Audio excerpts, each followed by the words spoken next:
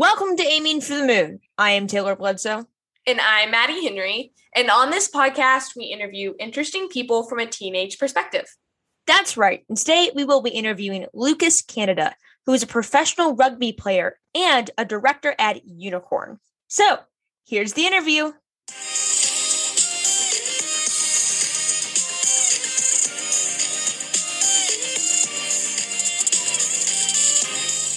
Well, welcome to the interview. It's great to have you here. Okay, so you are a professional rugby player. You are the director of Unicorn.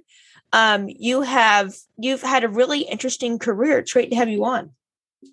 Thanks, Taylor. I'm happy to be here discussing with you. It's a pleasure. Yeah. So, okay, for our American audience, we don't know a lot about rugby. So before we get into more what you've learned from rugby, could you just kind of explain the sport to the Americans who don't know much about rugby? Yes, the way they like it or the way they won't. Because what we tend to say about rugby is that it's like American football, but without all the protection. So we are just exposing ourselves a little bit more. So we don't have those big helmets and big protections all around. And then the other big difference that we have is that you can only do passes behind you and never a forward pass. So those are the big two differences, I would say. Okay, yeah, it's really interesting from an American perspective where we know nothing about the sport. Usually, it's like it looks like a football, our American football, and soccer or football to the rest of the world because America's just odd for that reason, like a combination. And it was interesting. Yeah, it was interesting watching it in the Olympics that happened recently. Yeah, sure. It's great sport. Like every other sport. There's lots of learning in any sports. That's just very productive to a human being to grow and to learn about. Very, very good. I'm happy that you've enjoyed watching in Tokyo Olympics a little bit of rugby too. It is. It seems like a very intense sport. Like it's very intense, very physical. A lot like American football, as you said. Yeah, true. It is. So we've had on American football players. We've had on other sports players, and they always say that they've learned something from playing the sport that they can apply to their other careers or their other interests. What have you learned from playing rugby?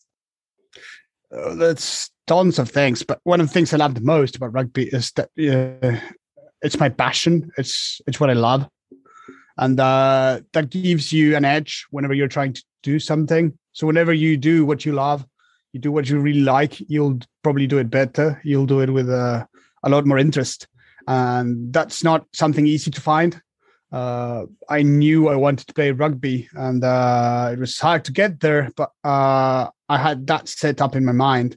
And since it was my passion, I did everything I could to become a professional player. And that's something you can take to everything else that you do. So I would say one of the best things is that you learn what you really want to do and how to pursue that to be happy, because so many people end up doing a job or something in life that they don't really like. And because they maybe were too scared to just search for their dreams. So I would tell people, one of the things I learned the most about rugby is follow your dreams. There's always a possibility to get them, and try to do what you're passionate about. Yeah, that's interesting. I'm curious because we get the advice, follow your dreams a lot. But for people who are just starting out in life, like teenagers, and a lot of my friends, we hear that just follow your dreams, and we're kind of like, well, what does that exactly mean? So do you have any more practical steps for follow your dreams? We've had people say, practice whatever you love for 10 minutes a day or something like that. And I was kind of curious because obviously that advice, people tell us that a lot, but we're not entirely sure. Well, what does it look like to follow my dreams? Do you have any advice for my generation? I would ask the question differently, probably, and not just advice, but do stuff. You never know what you really like till you step into it and you say, oh, hey, this might be interesting. So keep doing things. There's no magic formula, sadly, and that's why many people end up doing things that they don't really like. But I mean, and whenever you find something that intrigues you, that you are confident with, that you want to learn more, those are pretty good, I would say, signs that tell you that that might be something that you should be following a bit more. And don't be scared of missing or misstepping. I mean, we're still young, got lots of time.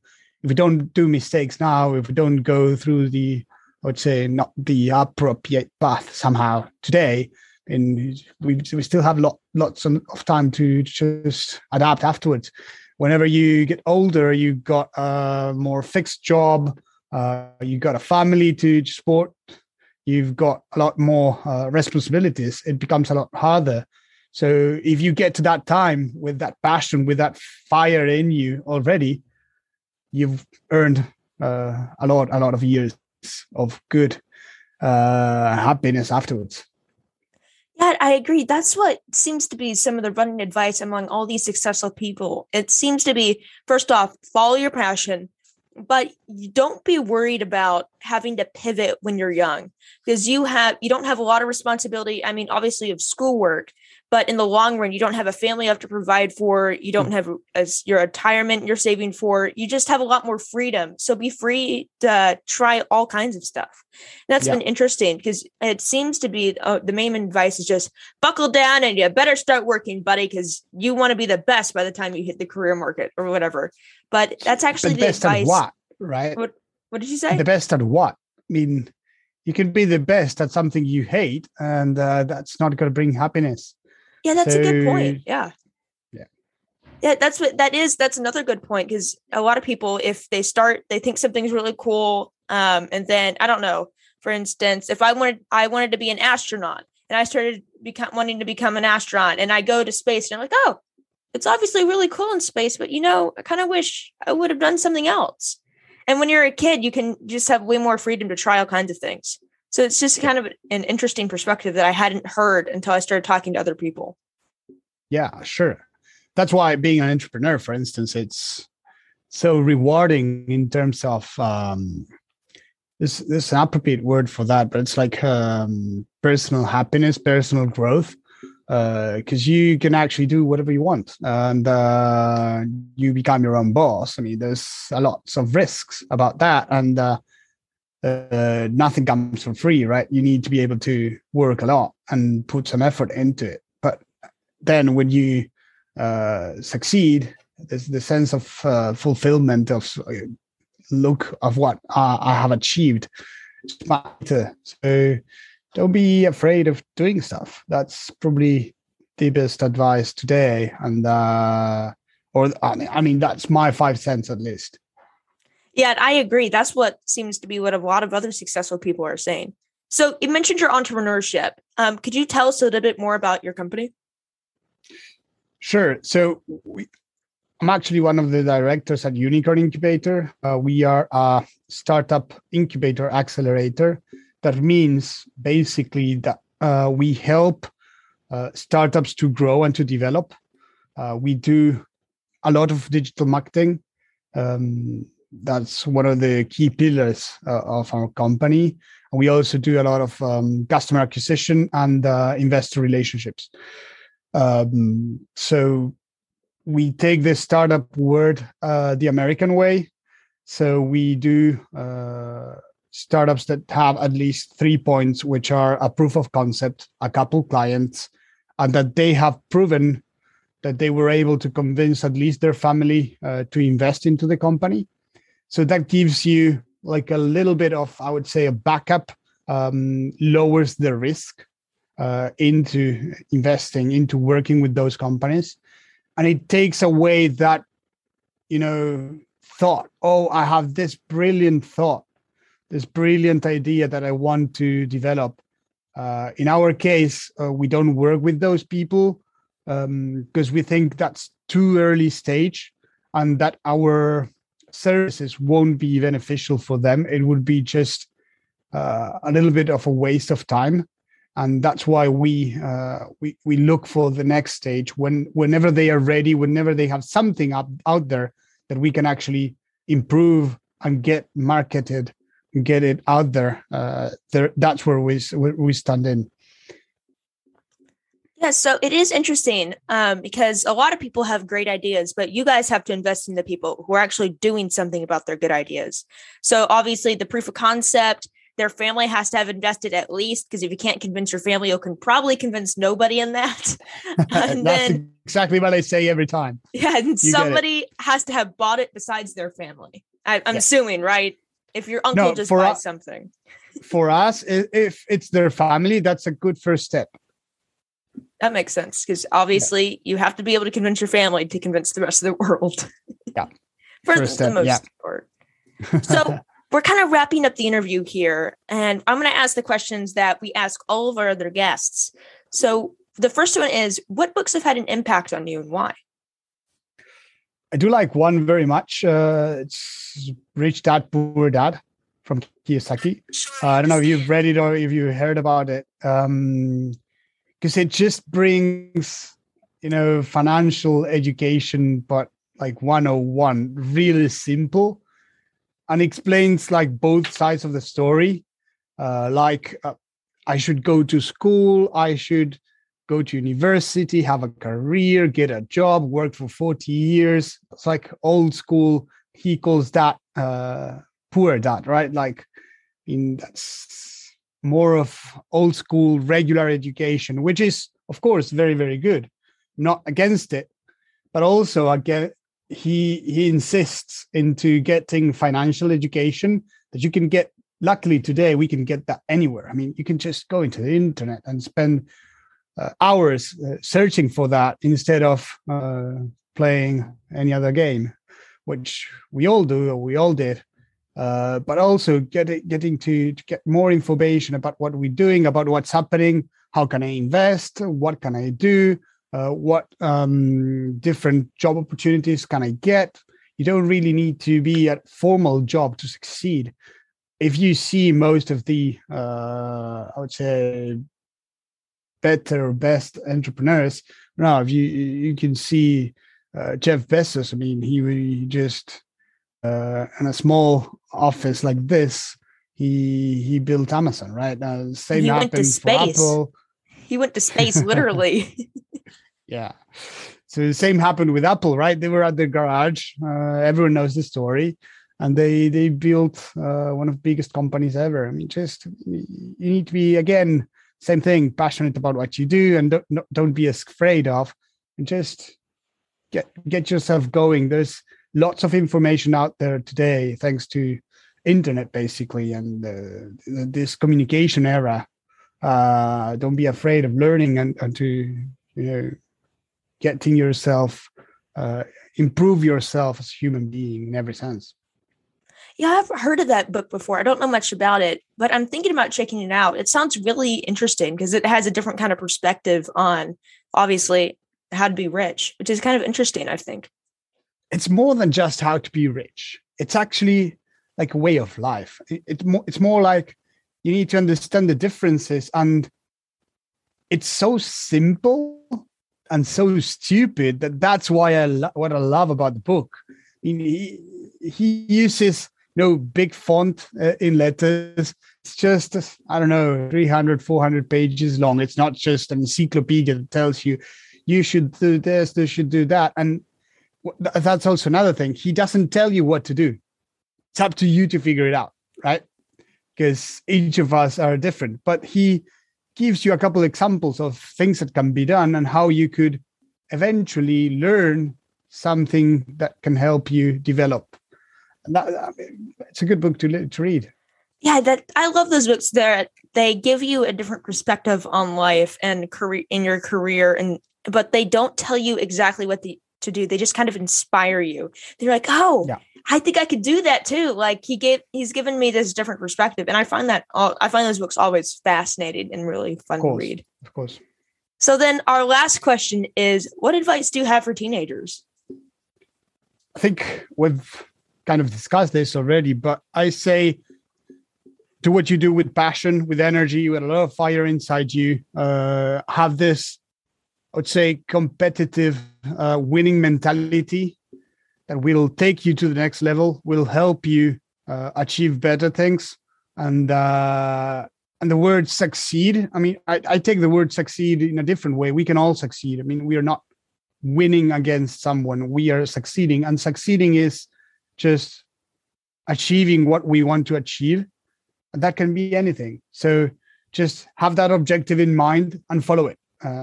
Just do what it takes, because things do not come for free. You need to work to get those, but do it. Don't be afraid of just going into it and give it your all. Yeah, that's interesting. So what do you mean by the winner mentality? Could you kind of explain that a little bit more? Yeah, sure. I'm very competitive, and I think it's a good thing, actually. So whenever I played a game, even if it was a friendly game, like for instance, last week, we played a friendly game between ourselves. So we were not facing any other team, and I lost. Honest, I was pissed off over the whole night because, I mean, I don't like to lose, and that's just me. And I kept reliving the game in my head, just going through the mistakes, going through speaking to the people that played with me. We need to fix this. We need to fix that. How come that during the whole week we were training this and we didn't do it? And that means that I just hate losing so much that eventually I win. And that's, for me, that part of that success mentality that I need. And I think people that need that at least a little bit in order to become a better person, in order to succeed at what they're doing, in order to fulfill their dreams, and in order to put the efforts that are needed to achieve anything great. So if you really want to get something, you need to be working for it. I mean, it's not, very few people get everything for free. So yeah. Yeah, it's, I guess, the mentality where you get punched in the face a few times and you fall down, but you want to get up and see, I have to hold my hands a little bit differently. Then you go back to the fight and knock them out or something like that. You need to be able to take a punch and stand back up. You need to be resilient. It's just part of rugby. I think those are part of the rugby lessons that I've always learned, but they are, you can use them on life. You can use them on business. Well, that was a professional wrapping up, tying back to the beginning of the interview. That was awesome. So thanks so much for coming on. It was an interesting interview talking about rugby, your business, and all of the other things we talked about in between. It was fascinating. Thanks so much for coming on. Thank you, Taylor. It was a pleasure to be here, and happy to be talking to all of you.